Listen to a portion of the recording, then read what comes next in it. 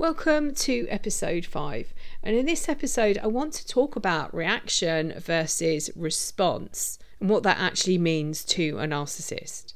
Welcome to the Mind Fuckery podcast. I'm your host Elizabeth Goddard, author of Finding Lily and the A to Z of emotional abuse. I'm here to remind you that love should be unconditional, divorcing emotionally is life-changing, and that you have a duty of care to yourself. Each week I will discuss some of the terms you may hear along this journey, and I will help you understand and process what's happening inside you. I will help you find the best habits, discover the best tools, put in place the best rituals as you start to take back the control of your own life and learn the tools to heal on a deeper level, becoming the best version of yourself.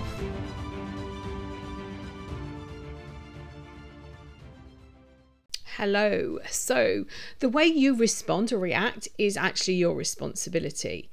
And I will say at this point, I don't actually like the label narcissist, sociopath, psychopath. I much prefer the term emotional abuser. And that's purely because we are all on the spectrum and they can't take responsibility. They aren't going to get a diagnosis unless they're forced into it in some way. They're not going to do anything about their behaviour. They'll just continue. So I much prefer this term emotional abuser because it is emotional abuse. You are abused emotionally. And today I want to talk about how you respond and what actually that means to the emotional abuser. They push your buttons. They do this to misdirect everything, and they do and say things to get a reaction. So everything they do has a purpose. They understood you. They studied you. You were a project. I don't know whether you've seen the Netflix series called Dirty John, and in that, it was describing more or less step by step one of my relationships. But in that, he talks about these women as projects and understanding them. And this is how I felt coming out of the relationship and how I talk to people about their relationships, because they study you. This idealization stage was to study you and understand and revise. So when you come out of the relationship, the what they can do now is, and even when you're in it actually, is they play with you like a cat plays with a mouse. They push your buttons to get a reaction. And this is why it's so important that you learn how to respond in a calm way. It's done on purpose. It's a game to them. It proves a few things. It proves how powerful they still are, what control they still have over you, but also it turns you slightly crazy, or the reaction then is that you other people see it, other people witness this reaction, and they then believe the story that the emotional abuser is telling them, that you are crazy or they aren't able to live with you, or whatever it is the story was. When you can understand why they're doing this, you can then understand or understand. You can go inside and find out where your wounds are, because your reaction is from a wound. It could be the trauma bond. It could be rejection that you're experiencing, or abandonment, because it's very likely they've abandoned you in some way. Their biggest fear is abandonment, and yet that's what they do to you. It could be some form of shame, or there could be some form of guilt that's coming up. So we can go inside and we can talk to ourselves, and we can talk to the wounds and find out where, what's going on. When you get to this point where they're pushing your buttons, if you can use some techniques to keep yourself in a grounded state, it's so much easier to deal with. They're the damaged ones, and yet they manage to manipulate you. They've manipulated all of your emotions through various different techniques. Triangulation's a really good one. Gaslighting's another one. And they put you now into a position where they know exactly what to say and how to say it to get a reaction from you. And coming out of these relationships, nothing makes sense. You've got more questions than you've got answers. You were maybe, and I love this, I've used it a few times, you're standing at a slot machine and you're pumping in all your money. Your money could be, or currency, it could be your energy, your emotions, your time. Everything is being pumped into this slot machine, which is them, and you're waiting for your payout. You might get little ones, which will be the idealization when they give you the gifts and things like that, the attention. The focus is back on you, usually to hide their bad behavior, and to get you to forgive them for something. And you're standing there and you were promised this future. And you're still looking out, waiting for this to happen. And then all of a sudden, you run out of whatever you've run out of: money, time, energy, whatever you were good for. Your supply to them has gone.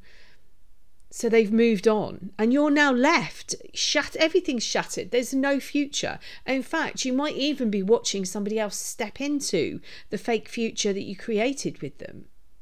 They know now, because they've got this information from the idealization stage, how to trigger you. They know what to say. They know how you're going to react to certain things. You go into survival mode. This was a game and you weren't given the rules. In fact, they were changed at a moment's notice, and everything that went on was to make you question yourself. It was designed for you to hand over your power so they could control you. Perhaps you experienced this type of behavior growing up, where you've developed strategies to protect yourself in order to survive. We have the 4 Fs: fight, flight, fawn, freeze. You've got the fight, flight. You make a decision to survive. You don't stand there and work out the size of the tiger versus the distance between you. These are split-second decisions. Fawning is where you may sense something's upsetting your partner or somebody around you, and you're finely tuned in to their emotions. Where fawning is where you use words and actions to calm down a situation. And then there's freeze. Freeze is where you're frozen to the spot. You play dead. Your body stops as if it's dead. Again, this is a trigger response. It's to protect you from a threat. Animals use it. You can go on YouTube and see videos of animals playing dead when they're being chased and under threat. I've actually experienced this twice, and it's the most horrific thing to happen. You literally cannot move. Your body is frozen. So what can you do? The whole relationship was a game which you weren't given the rules to. And as soon as you worked out what the rules were, they were changed. So you need to create your own game. Never use their techniques. They will backfire on you. You need to create your own game using your own set of rules. So I'm going to give you some ideas and you can then see what works for you. So here are a couple of things that you can do. So one is you receive a message or an email or some form of communication. I've used this in a video before and it's called stop, drop, roll. It's a technique that children are taught if they were on fire. They stop, they drop on the floor and they roll around.